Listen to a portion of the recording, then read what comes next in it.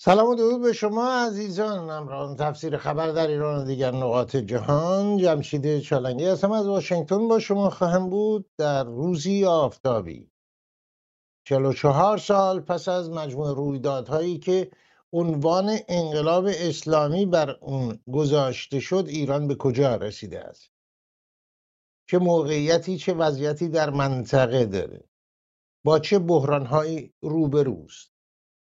وضعیت داخلی ایران، آنچه که به عنوان نظام الهی معرفی شده و نماینده خداوند بر زمین و نخستین حکومت الله بر زمین به گفته آیت الله خمینی، چه بر سر مردم ایران آورده است و چه راهی برای برگرداندن ایران به ریل معاصر وجود دارد و نظامیان ایران چه نقشی در این تلاش میتونن داشته باشن و چرا آنگونه که برخی از مخالفان حکومت فقیه طلب میکنند پاسخگوی وظایف خود نیستند. آیا دلبسته این حکومت هستند و آیاهای دیگر؟ این پرسش‌ها را در میون میزنیم با دو میهمان تفسیر خبر. در فلوریدا آقای کوروش کلهر و در تگزاس آقای شاهین نژاد. با شما عزیزان خواهیم بود تا لحظاتی دیگر.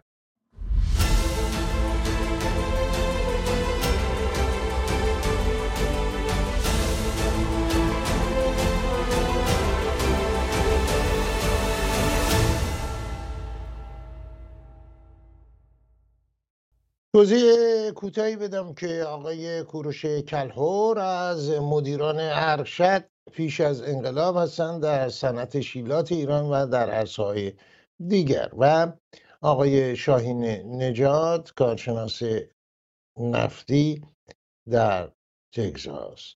خوش آمدید آقای کلهر. بدید من سپاس بگم و از این دعوتی که برنامه تفسیر خبر از من کرده و درود بفرستم به یکایک میهمانان عزیزمان در سراسر گیتی که این برنامه رو ملاحظه خواهم کرد. سپاس از حضورتون و خوش آمدید آقای نژاد. درود بر شما جناب چالنگی، درود به جناب کلهر و همیهنان ارجمندم. آقای کلهر، شما نگاه میکنید به ایرانی که خمینی و حامیان اون تحویل گرفتن، ایرانی که تحویل داده شد به خمینی و انقلابیون توسط حامیان خارجی اون از جمله دولت جیمی کارتر، وقتی نگاه میکنید با ایرانی که بود و امروز، به طور کلی به نسل جوان چه خواهید گفت؟ چه تصویر رو، چه قیاسی رو ارائه خواهید داد به طور کلی و نه جزئیات؟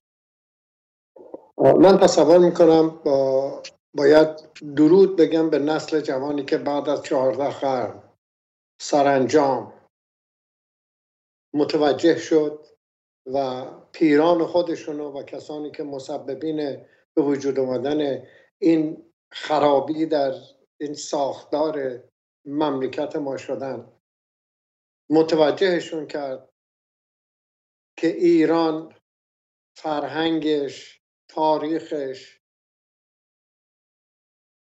همیشه پابرجا خواهد بود.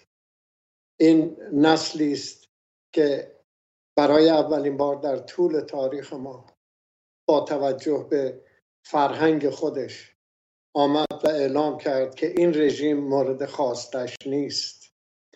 این عمل رو بارها انجام داده این رژیم. بیش از این واقعا از یک چنین نسلی و نسل‌هایی انتظار داشتن یک انتظار بیجاست. باید این نسل مورد تایید نسل‌های قبلش و مورد تایید سیستم نظامی ایران قرار. من پیامم به شما اینه که دوستان من، هم میهنان عزیز من، نسل جوان ایران، شما وظیفه خودتون رو انجام دادید و به دنیا تفهیم کردید که این رژیم مورد خواسته شما نیست. در مورد اینه که چه باید کرد، بدون شک در این جلسه نظریاتی من خواهم داشت و اعلام خواهم کرد.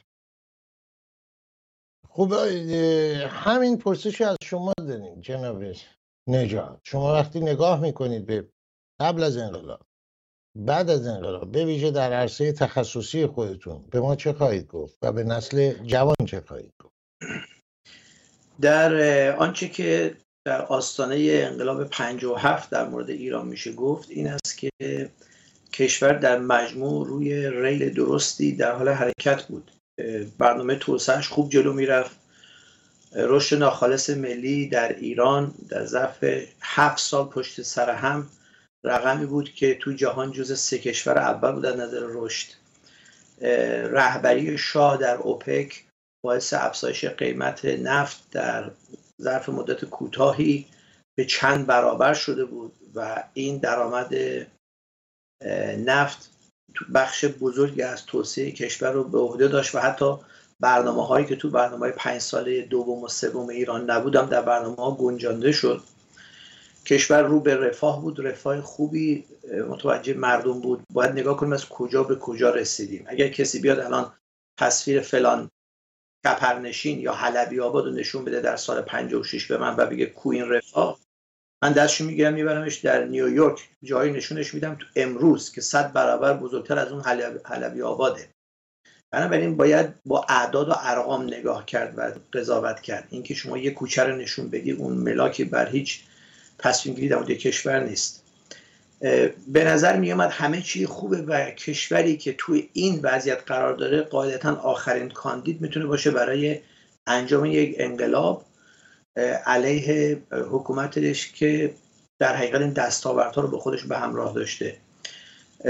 به طور مشخص از چند سال پیش از انقلاب دستگاهی که باید روی علوم انسانی در ایران کار میکرد و ماشین تبلیغاتی نظام پیشین یا دست کسانی بود نااهل که خودشون آسیب میزدن، یعنی به جای تبلیغات ضد تبلیغات برای حکومت میکردن، و یا اصولا دست آدم‌های ناکاربلد بود که نتونستن یک نشون بدن کشور داره مسیر درست رو میره، دوم به مردم به ویژه توده ها نشون بدن که کشور دچار چه توانایی هایی است، چه دستاوردهایی داشته و اون چیزی که گفتمان ضد حکومتی میگفت در مورد وابستگی حکومت به امریکا، وابستگی حکومت به بریتانیا، نمیدونم بالا کشیدن ثروت توسط اقلیت کوچک، شعارهایی که معمولا تو دوره جنگ سرد همه جا داده میشد، هیچ وقت نشد که یک حرکت عمیقی در سطح جامعه علیه این گفتمان صورت بگیره و ما در حقیقت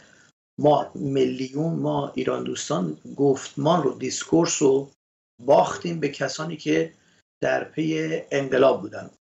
حالا یه مقدارش برمیگشت به این که دوران جنگ سرد بود و شاید ما 10 سال مردم ما اگر که مکس میکردن از 79 به 89 90 میرسیدیم و پایان جنگ سرد بود، اصولا ما وارد این فاز کابوسوار از تاریخ معاصر کشورمون نمیشدیم.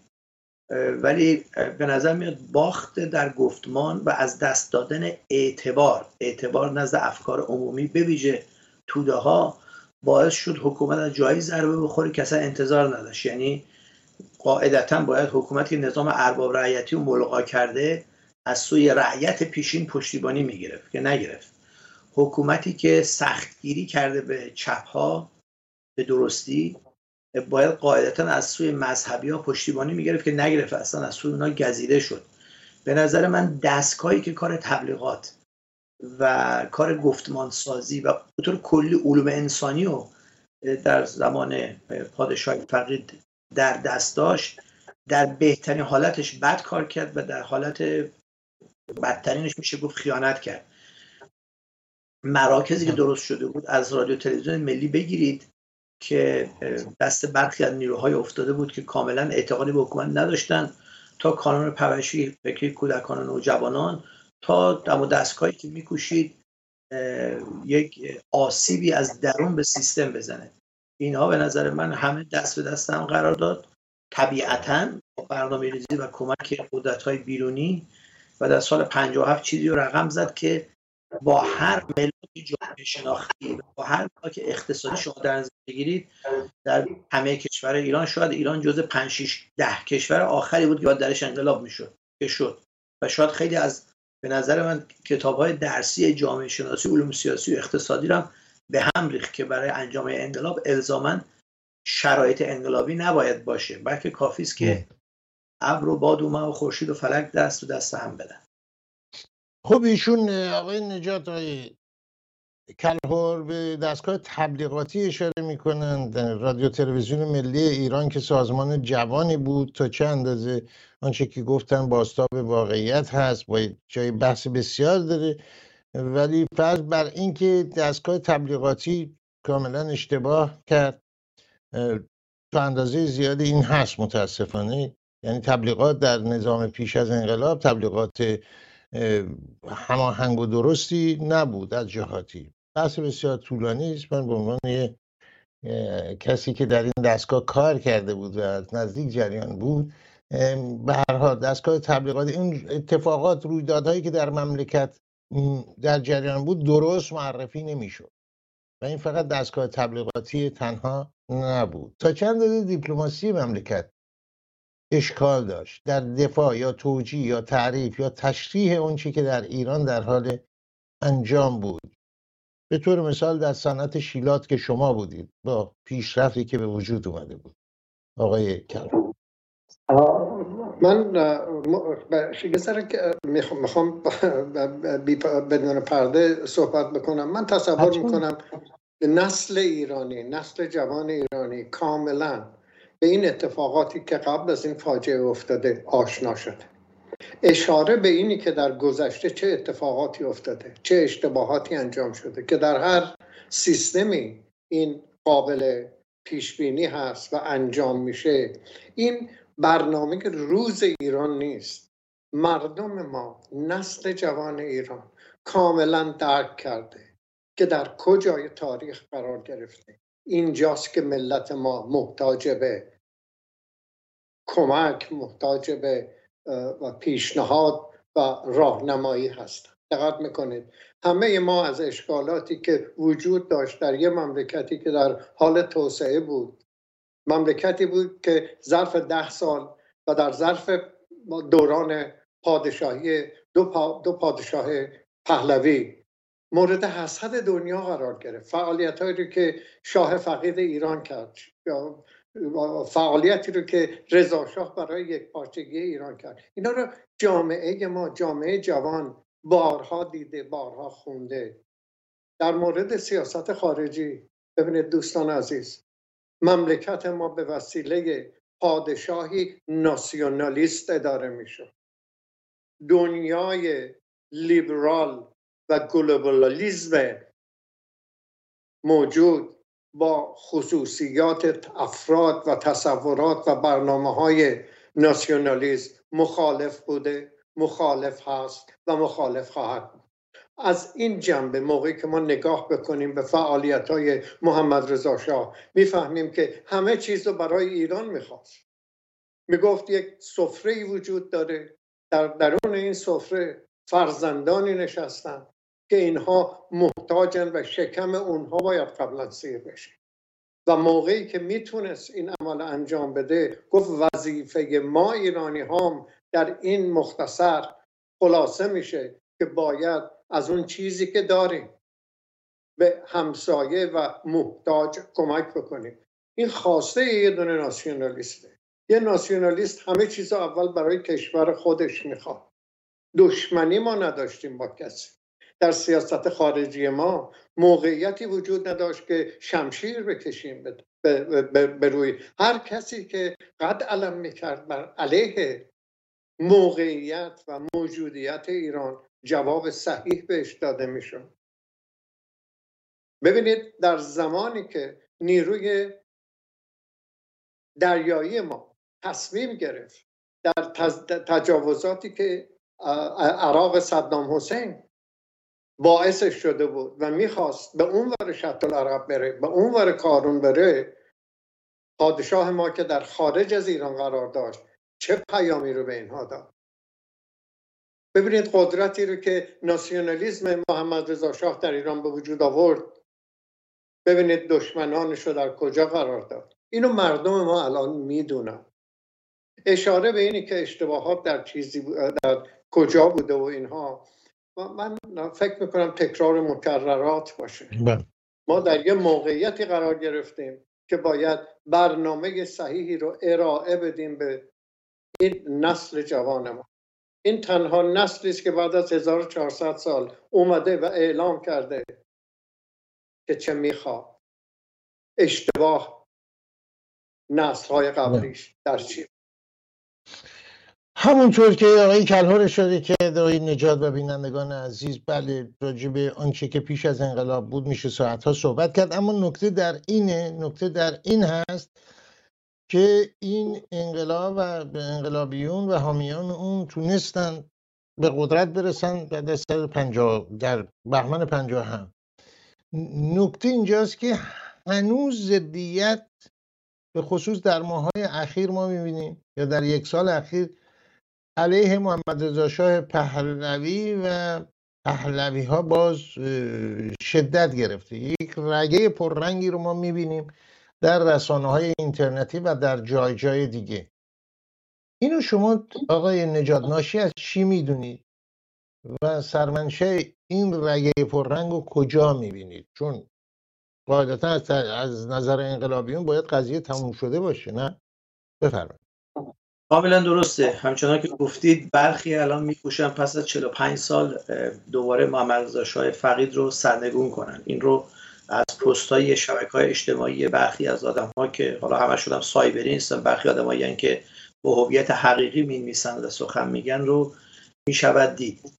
و خب برای یک نفر بی‌طرف از بیرون اگه نگاه کنی یک غیر ایرانی شگفت آوره که چرا پس از 45 سال یه عده ضدیتشون با محمد رضا شاه در اندازه‌ای است که انگار محمد رضا شاه امروز در تهران نشسته. جریان به نظر من برمیگرده به اینکه در سال 57 انقلاب اسلامی که به اصطلاح به پیروزی رسید، یه انقلابی بود که کاملا رنگ ایدئولوژیک گرفت. حکومتی هم که بر سر کار اومد ایدئولوژیک بود. گفتمانی که با خودش آورد گفتمان تجدد ستیزی و مخالفت با پیشرفت که تجدد رو بیشتر در غرب میدید، برای همین به اصطلاح غرب ستیزی بخشی از هویت این حکومت شد. آدم‌هایی که با یقه‌های چرک، با جوراب‌های پاره، با نشان دادن اینکه آدم‌های فقیری هستن، با نشان دادن ساده زیستی زندگی رو تو مسجد دنبال می‌کردن، اون ظاهر، اون قیافه که مثلا آقای محمد علی رجایی یکی از نمونه‌هاش بود، تو دهه 60 نشانگری بود که حکومت ایدئولوژیک با ایدئولوژی البته ویرانگر در ایران به قدرت رسیده. در طول دهه 70 اینا کم کم پوست انداختن و از دهه 80 تبدیل به حکومتی شدن که اصلا ایدئولوژیک نیست و کاملا بر اساس پخش منافع مالی و موقعیت‌ها و فرصت‌ها آدم‌ها رو در خدمت خودش در میاره. برای همین است که من شما امروز می‌بینیم مثلا پارسال یه سال خورده پیش مسائلی از نایاک بیرون اومد. خب برخی از همبندان نایاک در امریکا نامشون منتشر شده بود اینجا و اونجا. شماری از هموطنان بهایی و یهودی ما در میان اونها و این شگفت انگیز. آدم مبهوت میشه که چگونه یک ایرانی یهودی یا ایرانی بهایی میتونه جزء سازمانی باشه که برای جمهوری اسلامی در امریکا لابی میکنه. این نشون میده حکومت اصولا به این مسائل کاری نداشته و دنبال این بوده که آدم‌هایی رو که میتونه بخره با خودش نگه داره. این که امروز شما میبینید بعضیا تعجب میکنن یک ستاره فیلم‌های مستهجن رفته یه پورنستار در تهران و داره تبلیغ میکنه برای حکومت که این حکومت چقدر خوبه و این خانم اصلا امریکایی سفید است، ربطی هم به جمهوری اسلامی نداره. نشان از همان است که این حکومت اصلا با ایدئولوژی دیگه کاری نداره. حالا یک اسمشو من میذارم چون ایدئولوژی برای بعضی بار منفی داره، اسمشو میذارم یه جهان نگری، یه جهان بینی، یه جهان نگری ملی در فضای کنونی ایران کاملا چیره هست بر جامعه ایرانی. تو شعارهای پارسال جوانها در ایران هم کاملا بازتاب داشت، تو زندگی معمولی مردم هم بازتاب داره. این نگاه ملی، این ایرانگرایی میتونه اون نیروی درست بکنه که شما برای کنار زدن یک حکومت و برای از اون مهمتر حفظ کشور و در دست آدم‌های صالح قرار دادنش نیاز داریم. اینو همه میدونن. یعنی با شعار همه با هم اتحاد کنیم، وحدت چقدر خوبه، بیایم بریم جلو، در ایران آب از آب تکون نمیخوره و هیچ وقت منجر به تغییرات اساسی در ایران نخواهد شد. نیروهایی که حس کردن این جهان نگری، این ایدئولوژی ایرانگرایانه، این نگاه ملی در ایران بسیار پررنگ شده و نیروهای ملی به رهبری شخصی مانند فرزند آریامهر میتونن روی این موج حرکت کنن و به براندازی و حفظ ایران و اینکه ایران در مسیر بهتری از تاریخ خودش قرار بگیره رو دیدند، آمدن و درست در این بزنگاه به طور غیر مستقیم در کنار جمهوری اسلامی میکوشن که نیروهای ملی و در رأس اونا شخصی به نام رضا پهلوی رو بزنن. این کاملا مشخصه برای جلوگیری از اینکه این گرایش اجتماعی و فرهنگی که از پارسال یا شاید از آبان 98، شاید هم از دیمای 96 تبدیل به یک نیروی مدنی در جامعه ایران شده بود و جلوشو بگیرن که تبدیل به یک قدرت سیاسی بشه. اصل قضیه این است. و اگر اینهایی که امروز به محمد رضا شاه حمله میکنن، به پهلوی حمله میکنن، به نظام پیشین دوباره حمله میکنن، به نظر من واقعا در پنهان در خونهشون هم برانداز هستن. ولی مسئله این است که اینها میخواستن یه استفاده ابزاری بکنن از شاهزاده رضا پهلوی، از نیروهای ملی، با وجود یه اقلیت هستن، اون اکثریت رو بگیرن تو دست خودشون، ببرن تا مرحله براندازی و به گفته آقای برنارد لوی سر بزنگاه برخلاف خمینی که گذاشتن در ایران مسلط بشه، نذارن پاش اصلا به ایران برسه. این جریان از یه ماه پس از امضا کردن منشور مهسا به گونه دیگر شد. شاهزاده از اون منشور بیرون اومد و بعد فاصله ایجاد شد. اینا اول حمله کردن به هواداران به اصطلاح نظام پادشاهی، بعدم مستقیم به شخص ایشون و کلا جنگ مغلوب شد. تمام این برای این است که میدیدند و نمیتونن کتمان کنن که این نگاه ایرانگرایانه، نگاه ملی، نگاهی که این پشتوانه رو پیدا کرده، داره میره تبدیل به یک مومنتومی میشه، به یک گوله برفی میشه که در حال حرکت و بعد دیگه نمیشه جلوشو گرفت. پس میگرفتن از اینجا جلوشو بگیرن، برای همین آغاز به تخریب کردن. خب ایشون اشارهشون هست برای بینندگانی که در جریان نیستن. نشست سال میلادی پیش در دانشگاه معروف جورج تاون در واشنگتن که گروهی همراه با شاهزاده رضا پهلوی در اونجا نشستن. من همون روز اول اعلام کردم از طریق کانال شخصی یوتیوب که این یک زنگ انشاء دیگه است و درون این چیزی به وجود نخواهد آمد، چون به هر حال هر ائتلافی بین نمایندگان احزاب، گروه‌ها یا شخصیت‌هایی که مؤثر هستند و نقش عمده‌ای دارند یا مورد اعتماد هم هستند، بخشی از نشستگان در این نشست کسانی بودند که برای اولین بار در سطح افکار عمومی مطرح می‌شدند و به هر حال و برگزار کنندگان اون هم کسانی بودند که قصد داشتن دست جمهوری اسلامی رو در دست دولت‌های مثل اوباما بذارن، رئیس جمهور اسلامی و بقیه موضوع. نتیجه هم همون شد و تنها حاصلی که این نشست داشت، همونطور که بارها من اشاره کردم، به اصطلاح معرفی آقای عبدالله مهتدی بود، رهبر یکی از دو کموله در سطح ملی، یعنی شناسوندن به خاطر اینکه همنشینی با شاهزاده رضا پهلوی یا توجهی که برانگیخت این نشست در افکار عمومی که خبری هست که نبود. به هر حال این موضوع است. آقای کلهر اشاره کردن و من گفتم پرسش من که این ضدیتی که میبینیم فقط در این نشست نیست، در داخل خود خوب اگر پایان یافته نظام پهلوی، نظام پادشاهی در ایران، دو ستونی که در تاریخ ایران بود، یکی روحانیت یکی پادشاهی، یک ستون دیگر رو کنار زد، خودش در اونجا نشست و اعتبار دین رو هم از میون برد در میون افکار عمومی و معتقدین. در حال اگر پایان یافته این نگرانی یا این مخالفت و این ضدیت رو شما در کجا میبینین؟ یکی این هست و پرسش بعدی رو بعداً مطرح میکنم. بفرمایید. من فکر میکنم مردم ما در بعد از 43 سال و 6 ماه در ایران یه اتفاقی افتاد که به نام انقلاب مهسا سر تا سر دنیا رو متوجه از خواسته مردم و عدم پشتیبانی اونها از جمهوری اسلامی شد. در این اتفاقات که اسم انقلاب گرفت و ادامه داره، در درون هر انقلابی ایزم اون انقلاب جایگزین میشه با ایزمی که بر مملکتش مستولی بوده و مردم اونو رد کرد.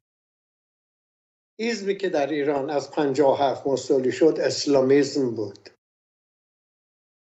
ایزمی که بر ایران ارائه شد، هدیه شد و تقدیم شد ناسیونالیزم بود. این دوتا کاملا مجزا از هم بودن.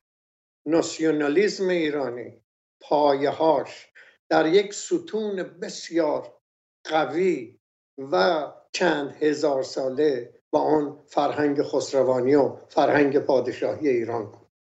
اگر مردم ما در طول این تاریخ با هجوم‌هایی که بهش شده، با کشداری که از ملت ما شده، از تجزیه‌ای که توسط متجاوزین ایران ازش به عمل اومده و هنوز پابرجاست، دلیلش فقط یک مطلب بوده: با اون ستون اصلی خودش همیشه پابرجا مونده.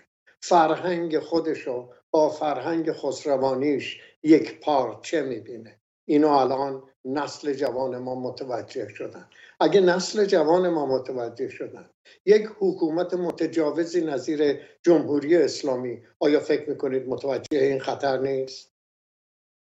چرا به جاهای دیگه حد حمله نمیکنن اینها؟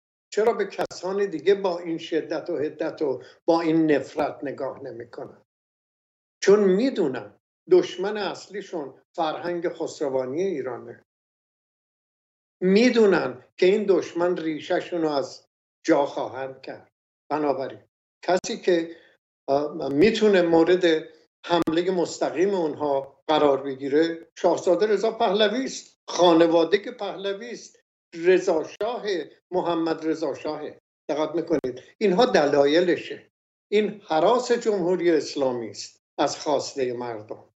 در تمام این تظاهراتی که در ایران در ظرف این مدت 1 سال نزدیک 2 سال بعد از واقعاً واژگونی تفکرات اسلامیسم در ایران با انقلاب مهسا پیش اومده، کدوم یکی از این گروه هایی که دارای اون تصورات هستن در ایران صحبتی ازشون شده؟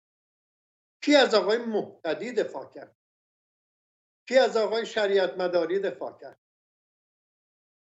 کی از مجاهدین خلق و بقیه دفاع کردن؟ این نشون میده ملت ما درک کرده که چه میخواد. این ملت محتاج راهنماست. این محتاجی است که باید تفکراتشو بیارن روی یک پارچه. دوست بسیار عزیز من امیدوارم اشتباه فکر کرده باشم، ولی ایشون اشاره کردن یک پارچگی در ایران معنی نداره. چرا؟ بسیار پرمعناست. مردم ما وجود دارن. این مردم به تنهایی نمیتونن این رژیم رو از پا بکنن. باید نیروهای نظامی ایران به صورت حلقه های دفاعی اینها وارد این ماجرا بشن. مردم ما جون دادن، جوانهای ما چشم و چهره دادن. این من فکر میکنم درک شده است و باید هدف ما به دنبال این باشه که الان راهی رو که میذاریم جلوی ملت که در موردش امیدوارم صحبت بشه چه باید باشه. حتما. فقط آقای کلهر چون اشاره کردن، دوست عزیز من گفته یک پارچگی معنی نداره چون ممکنه سوء تفاهم پیش بیاد که آقای نژاد گفتن یا کسی. اگه مایل نیستید اسم دوستتون رو بفرمایید. من به گفته‌های جناب شاهین نژاد اشاره کردم. جناب شاهین نژاد در توضیحاتی که در مورد حالت فعلی در جامعه ایران هست، من تصور میکنم و امیدوارم اشتباه کرده باشم و ایشون میتونن منو تصحیح کنن، که اشاره کردن که اتحاد معنی نداره. اتحاد در خارج از ایران معنی نداره، چون ما اپوزیشن در خارج از ایران نداریم. ما یک سری یک پارچگی ایران، یک پارچگی ایران هایی کرده. یک پارچگی ایران ایشون اشاره من ممکن اشتباه متوجه شدم. آقای نژاد توضیح مختلف. من این رو هم بگم که اسم هر کسی ورده میشه و هر سازمانی در تفسیر خبر سنت دیرینه است که درهای تفسیر خبر بازه، میتونن تشریف بیارن یا نمایندگانشون رو بفرستن و در اینجا سخنی، حرفی، حدیثی هست با کمال میل خواهیم شنید و بدون هیچ سانسوری و بدون هیچ پرده پوشی پخش خواهیم کرد. آقای نژاد بفرمایید، شما چون قصدی داشتید یک پارچگی منظور ایران هست، چه هست چه نیست؟ واژه یک پارچگی که مهمترین چیز برای ماست. نه، صحبت از اتحاد بود. گفتم اتحاد با همه نیروها معنا نداره. شما با کومولو دموکرات نمیتونی متحد بشی، شما با ملی مذهبی نمیتونی متحد بشی، شما با کسی که هنوز دل در گروه انقلاب 57 داره و فکر میکنه انقلابشو دزدیدن نمیتونی متحد بشی. اتحاد، همراهی، همگامی، همدلی میان نیروها با نگاه ملی معنا داره و اون تنها راهی است که میتونه ما رو به سرمنزل مقصود برسونه. بقیه‌اش اتلاف وقت، همچنان که تو این سالهای اخیر نشون داده شد. خب آقای کلهر روشن شد، یعنی من متوجه هستم. بله کاملا صحبت ایشون من فکر کنم منطقی است. ما هیچ وقت ما نمیتونیم از آش شل قلمکار و این هماهنگی این افراد بیایم بتونیم مربای آلبالو درست بکنیم و به مردم بخوریم. میشه آقای کلهر مربای آلبالو نه، ولی چیزی. ببینید من بارها اینو باز میگم، تاکید کردم، گفتم که در آنچه که انقلاب 57 هست بزرگترین ائتلاف یا اتحاد یا همراهی در طول تاریخ سیاسی قرن 20 بود در سراسر جهان. یعنی شما میبینید که از چپ انواع و اقسام، مائویستا، تروتسیستا، لنینیستا، استالینیستا و همه در کنار فدایان اسلام، چریک فدایی، مجاهد، جبهه ملی، همه با هم. نتیجه مربای آلبالو در نیامد ولی همینی شد که میبینیم. بنابراین ائتلاف هم همونطور که اشاره کردن، هم شما هم ایشون یه قوانینی داره مثل فرانسه مثلا. خب ائتلاف الان بزرگترین ائتلاف ها در دولت موزاییکی اسرائیل هست. برای مربای آلبالو که خیر مربای زغنبوت در اومد که میبینیم دیگه، هستهاش هم همین احمد جنتی و بقیه هستن که میبینیم. آقای نژاد شما اشاره کردید که موجی که به راه میفته شاهزاده بر اون موج میتونه مثلا جریان رو، شاهزاده رضا پهلوی، آیا بر این موج به معنای موج سواری منظور شما هست؟ چه هست؟ آیا نمیتونه نقشی فراتر از این داشته باشه؟ چون به هر حال چه بخواد ایشون چه نخواد ایشون، نه به خاطر اینکه خلبانی میدونن یا امتیازات دیگه ای دارن، ایشون میراثدار یکی از ستونهای تاریخ مملکت هستن. علت حضورشون در صحنه سیاسی ایران فقط همین هست و نه چیز دیگه. از این موضوع چه استفاده میشه کرد؟ چه نقشی میتونه داشته باشه یا نداشته باشه؟ چه هست؟ از شما میشنوید. نه، منظور از موج بلندی است که افکار عمومی خودشو به صورت گرایش عملی در حوزه اجتماع و فرهنگ نشون داد و بعد به شعارهای سیاسی رسید و امروز گفتمان چیره در میان جامعه درون مرزی ایرانه و البته تا اندازه زیادی هم جامعه برون مرزی. حرکت روی این موج و رسیدن به اهداف میشه اعمال رهبری. حالا بعضی رو واژه رهبری حساسیت دارم، من میگم راهبری. یکی باید این موج و این نیرو رو که پتانسیل بسیار بالایی داره راهبری کنه. شاهزاده به عنوان کسی که نماد همچین حرکتی میتونه باشه، خب از سوی مخالفان براندازی که نگاه ملی داشتن همیشه تایید شده، مورد اشاره قرار گرفته. گاهی وقتا موزه‌گیری ایشون اگر که از سنگر 100% ملی نبوده، ایران دوستان دلسوزان انتقاد کردن، در این حال که سنگر هم حفظ کردن. مطلب این است که شما برای اینکه بتوانی یک نیروی بالقوه رو به یه حرکت بالفعل برسونی و به اهدافت برسی، فقط نیاز به رهبر نداری. رهبر باید اعمال رهبری بکنه. ما الان رهبر رو میتوانیم اشاره کنیم بگیم شخص فرزند پادشاه فقید ایران و نوه رضا شاه کبیره که هم میلیون ها ایرانی میشناسنش، هم از میان این میلیون ها ایرانی خیلی هم بهش علاقه دارن و دست کم معتمدترین کسی است که میتونن او رو دنبال کنن برای اینکه از این بنبستی که گرفتارش شدن یک برون راه پیدا کنن.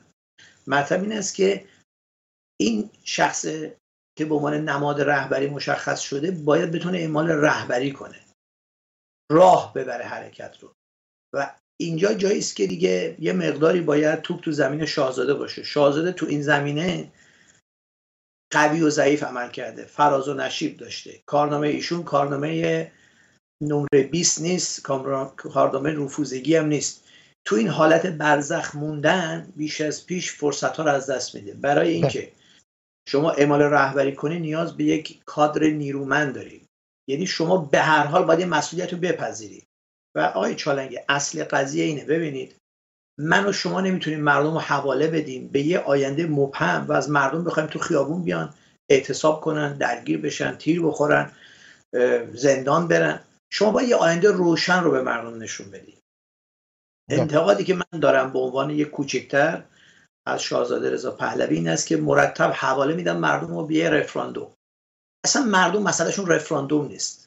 چند درصد از مردم دل در گروه رفراندوم دارن؟ مردم میخواهند براشون آینده‌ای ترسیم بشه که بدونن آب خوش از گلوشون پایین میره، بدونن در ایران قرار کار ایجاد بشه، مسکن، درمان، آموزش، بهداشت، وضعیت از وضعیت فلاکتبار امروزی در میاد، گذرنامه‌شون صاحب اعتبار میشه، سرمایه خارجی جلب میشه، تنش زدایی میشه با جهان، کشور در آرامش میمونه و درگیر جنگ‌های داخلی نمیشه. شما باید آنچه که خودت آرمان یا ایدئالت برای ایران هست رو ترسیم بکنی، بگی من حرکت میکنم، هر کی میخواد با من حرکت بکنه. مرتب حواله دادن به یه رفراندوم و بعد از اون رفراندوم دیگه کار ما تمومه، این در مردم انگیزه برای حرکت عملی ایجاد نمیکنه. این یه حرکت مردم پسندانه پوپولیستی است. هیچ وقت دوای درد ما نخواهد بود و تا 100 سال دیگه هم شاهزاده اگه قول رفراندوم بده، هیچ کی به خاطر وعده رفراندوم قند تو دلش آب نمیکنه. جوان ایرانی که الان در 30-40 سالگی خونه پدرش زندگی میکنه میخواد بدون اگر خطر کنه و به خیابان بره، اگه درگیر بشه، پدرش تو 60 سالگی بدون اگر اعتصاب میکنه سر کار نمیره و حکومت رو فلج میکنه، فردای اون یا آینده بهتری است. ریسک هست ولی آسایش پشت سرش هم هست. من خودم به عنوان یک ایرانی معمولی هیچ وقت حاضر نیستم با یه آینده مبهم خطر کنم و هر آنچه که ندارم و اندک چیزی که از دست دارم هم از دست بدم به خاطر اینکه میخوام برم پای صندوق رفراندوم یه رأی بدم. هیچ تضمینی نیست که جمهوری یا پادشاهی پس از اون رفراندوم برای من زندگی خوب داشته باشه. ولی اگر من به فردی اعتماد دارم دست کم بعدشو گوش میکنم. و سخن آخر من در این زمینه این از جناب کلهر، جناب چالنگی و جناب کلهر، حکومت پیشین در حالی که از نظر رفاه اقتصادی وضعیت مردم رو بسیار بهتر کرده بود، با این وجود خمینی وعده اقتصادی داد. نفت رو مجانی میکنیم، برق رو مجانی میکنیم، گاز رو مجانی میکنیم، اله میکنیم، بله میکنیم، خونه میسازیم، همه رو صاحب مسکن میکنیم. ببینید به دروغ وعده های الکی داد تو شرایطی که کشور نیاز به وعده اقتصادی نداشت. چطور میشود الان اعمال رهبری کرد ولی وعده‌ای برای آینده روشن به مردم نداد؟ خب نکته‌ای که آقای نژاد اشاره میکنن با توجه به انتخابات آمریکا میشه همین مثال زد.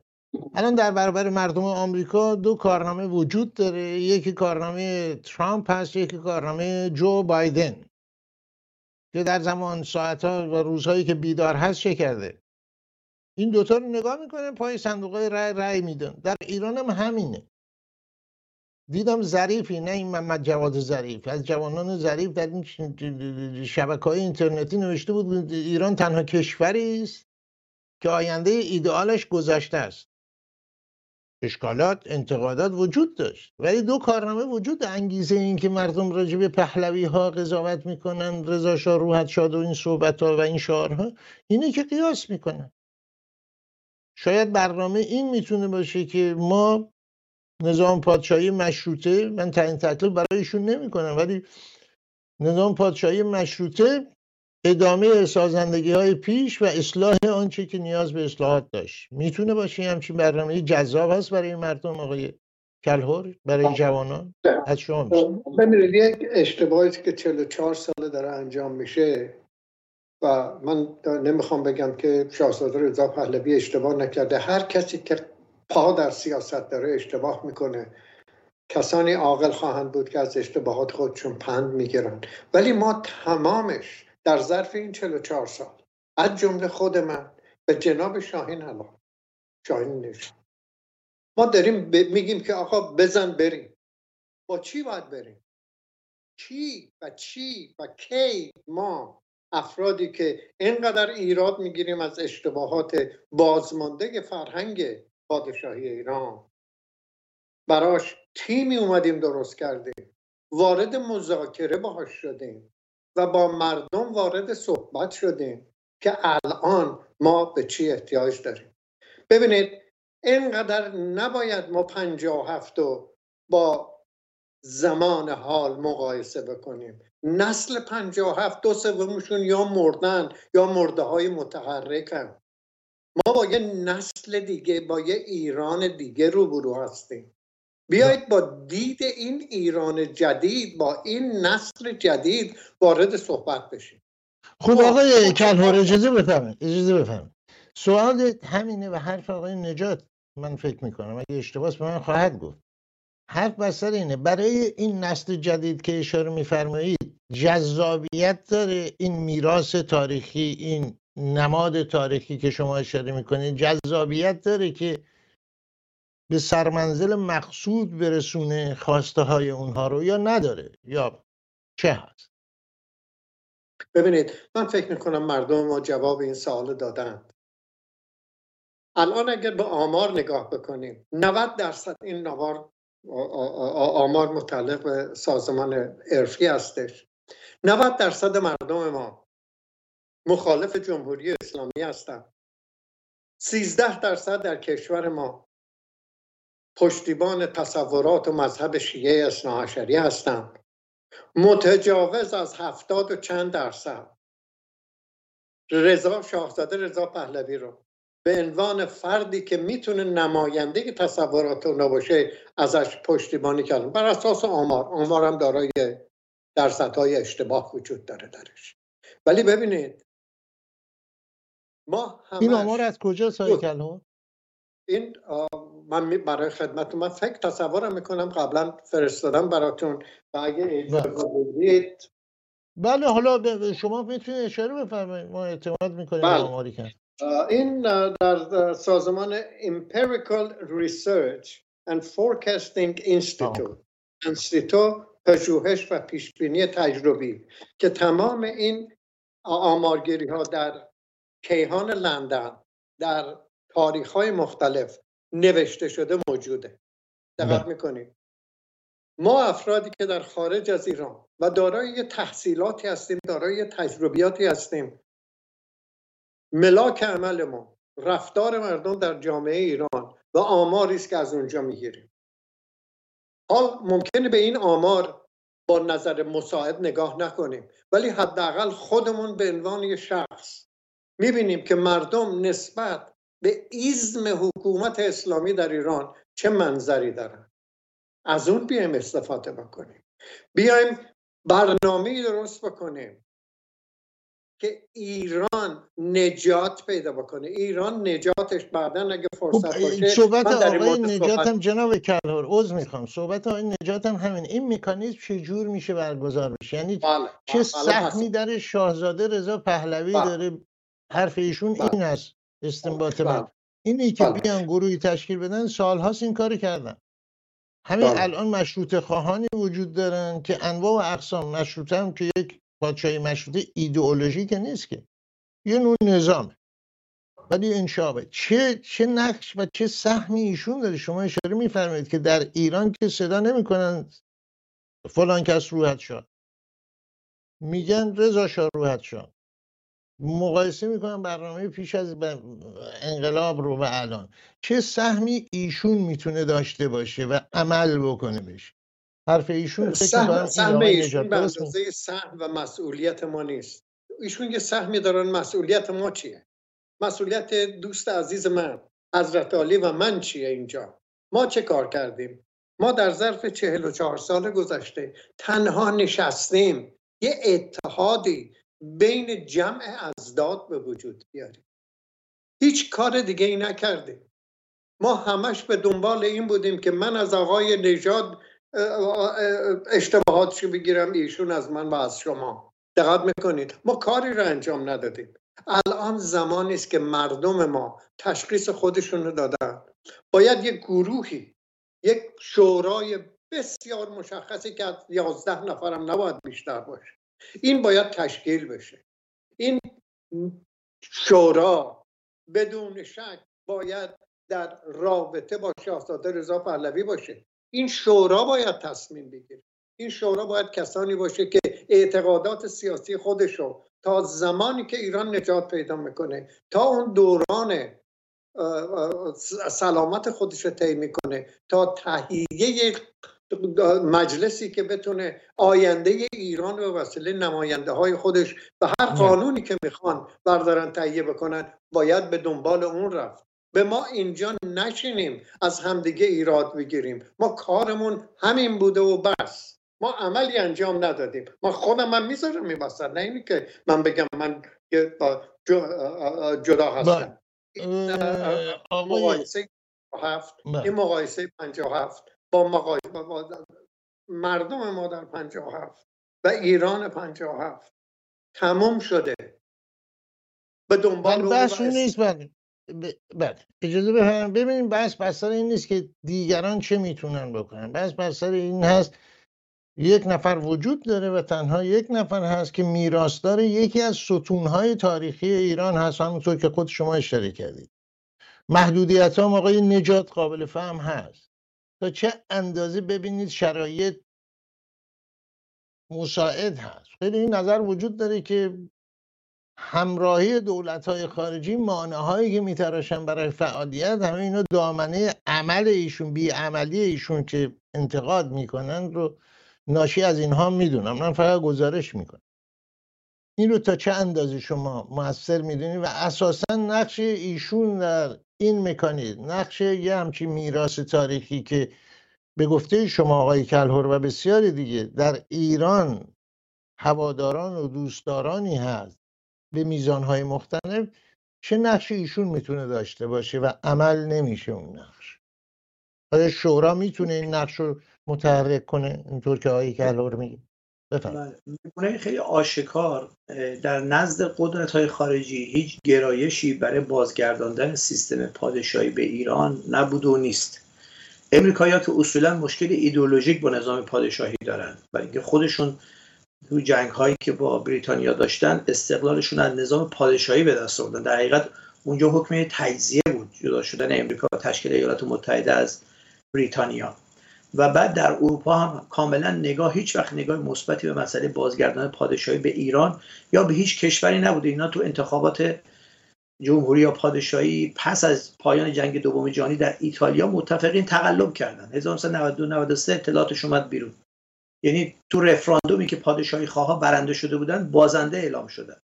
محمد ظاهرشاه با همه محبوبیتی که داشت پس از سقوط طالبان تو سری اول و رفت افغانستان و دیدن چه محبوبیتی و چگونه میتواند افغانستان رو به یک آرامش و یک اتحاد برسونه، نذاشتن به پادشاهی برگرده و عامل خودشون حامد کارزایی اونجا گذاشتن. بنابراین در این که در نزد قدرت‌های خارجی نظام پادشاهی اصلا مطلوب نیست به ایران برگرده، شکی نیست. آنچه که انجام شده در درون ایران توی فرایند خودجوش، گرایش مردم به سیستم گذشته توی این سالهای اخیر بسیار پررنگ شده. یه مقدارش به نظر من مدیون وامدار شبکه‌های اجتماعی است که مردم به ویژه نسل جدید چیزایی دیدن که به قول خودشون آینده ایدئال خودشون رو تو گذشته می‌دیدن و بعد شروع کردن حمله به نسل گذشته که شما چه مرگتون بود که انقلاب کردید. و نسل گذشته هم همه تقریبا به نوعی کی بود من نبودم می‌کردن. بنابراین این فرایند خودجوش آورده بالا یه خواسته‌ای رو که معمولا قدرت خارجی دوست ندارن. قدرت خارجی، من که میگم منظورم نیشن استیت ها نیست، معمولا منظور من نهادهای قدرت، محافل گلوبالیستی. اینها در اروپا انقلاب‌های رنگین کرده بودن. اینستیتوت فور اوپن سوسایتی آقای جورج سوروس، انجمن برای جامعه باز، برای ایران هم برنامه داشت جنبش سبز هم کاملا برنامه‌ای بود که یک انقلاب رنگی در ایران راه بیفته، برای اینکه ایران جمهوری اسلامی بمونه ولی بیاد جزء اقمار کشورهای مصرف کننده و کم کم به جرگه نیتو هم بپیونده، همچنان که ترکیه است، همچنان که بقیه منطقه رو گرفتن و روسیه رو محاصره کردن. قضیه این بوده. حالا اینا مواجه شدن با یک انقلابی که خیلی اصیله، نگاه ملی داره، تو اوج تبلور گلوبالیسم در جهان یه انقلاب ملی تو ایران داره شکل میگیره. رنگ و بوشم و نمادشم و خواستشم یه مقدار زیادی گره خورده با کسی که 70-80 سال پیش تو مملکت پادشاه شده، یه افسری که شاه شده و از نظر اینا نماد دیکتاتوری هم بوده و درک نکردن چی شده جریان. برای همین پارسال کوشیدن این انقلاب رو ببرن به سوی که جایی که میخواهن. در جریان برلین نمیدونم پرچمای LGBT رو آوردن، هر جا دوربینی بود میچرخوندن دوربینا که پرچم اقلیم کردستان رو نشون بدن که بگن آقا این انقلاب به هیچ روی انقلاب ایرانی و ملی نیست. این شرایطی است که ما الان داریم. ما فقط میتونیم با خواسته ملیمون تحمیل کنیم خواسته ملت رو به قدرت‌های بیگانه، وگرنه بهترین حالتش یک انقلاب رنگی مانند آنچه که در گرجستان انجام شد، آنچه که در اوکراین انجام شد و یه بهار عربی رو شما باید انتظار داشته باشید در ایران. چیزی بود که خواستن برای ما رقم بزنن. برخورد این دو نیروی درونی کشور که به دنبال یک نگاه ملی بود و احیای پهلویسم در ایران با جریانی که میخواست در ایران جمهوری اسلامی زمین بخوره ولی انقلاب رنگی در دست خودشون صورت بگیره، باعث شد که جریان پارسال تقریبا فروکش کرده و امیدوارم تو اوج آینده خیزش ما برنده شدن نگاه ملی رو توی حرکت ها ببینیم. آقای کلهر 2 دقیقه وقت داریم و اینکه نقش نظامی ها، چون دیگه اون ارتش ایران نیست، ارتشی که رضا شاه ساخت بنیادش گذاشت، ارتشی که برخی از فرماندهاش از انقلاب حمایت کردن، مجموعه این نظامی ها با اطلاعاتی که شما دارید چه نقشی میتونن داشته باشن در همراهی با مطالبات مردم؟ ببینید کمتر از 2 دقیقه. من یه اشاره کوچکی بکنم به پارامترایی که جناب شاهین نژاد بهش استفاده میکنن. هنوز قدرت خارجی رو باعث دگرگونی و نمیدونم سرنگونی این رژیم میدونن. موافقت اونهاست که مملکت ما نجات پیدا میکنه. میان از فرهنگ‌های مختلفی که غیر قابل مقایسه هستن با هم. این استفاده میشه که این فرهنگ‌ها، این اتفاقات در اون کشورها افتاده، بنابراین ما میتونیم پیش بینی بکنیم که همین اتفاقات در اونجا اتفاق بیفته. ملت ما، مردم ما تصمیم خودشون گرفتن.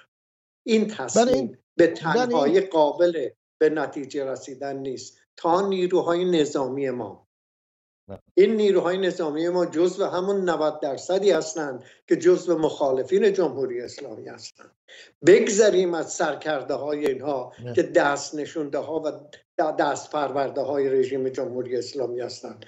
آقایون نظامی، من هیچ تفاوتی بین شما سپاه پاسداران و بسیجی ها و نیروی ارتش ندارم. شما ایرانی هستید، شمایید که باید به نجات مملکتتون باید با مردم یک پارچه بشید. این قدرت زمانی که پیش بیاد تحت هیچ شرایطی هیچ قدرت خارجی براش نمیتونه رویارویی بکنه. مردم ما باید تصمیم.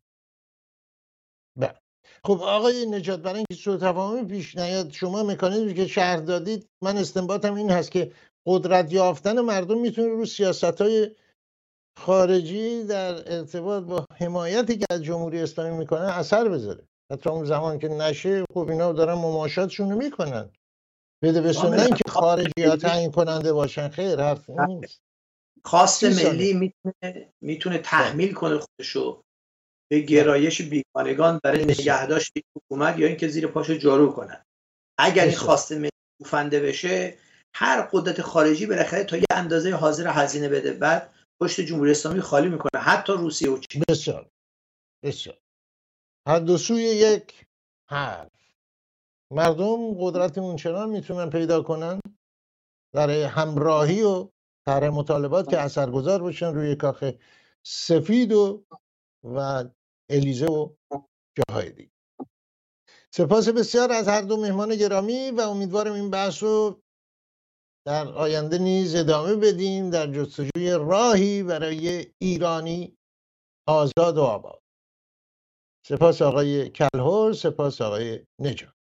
به اتفاق همکارانم در استودیو مرکزی ایران فردا برای شما روزگار خوشی را آرزو می‌کنیم. با امید به فردایی بهتر، با برآمدن آفتاب از فراز البرز و تابشان بر فلات ایران زمین. روزگارتان خوش، تندرستیتان پایدار باد. ایران هرگز نخواهد بود.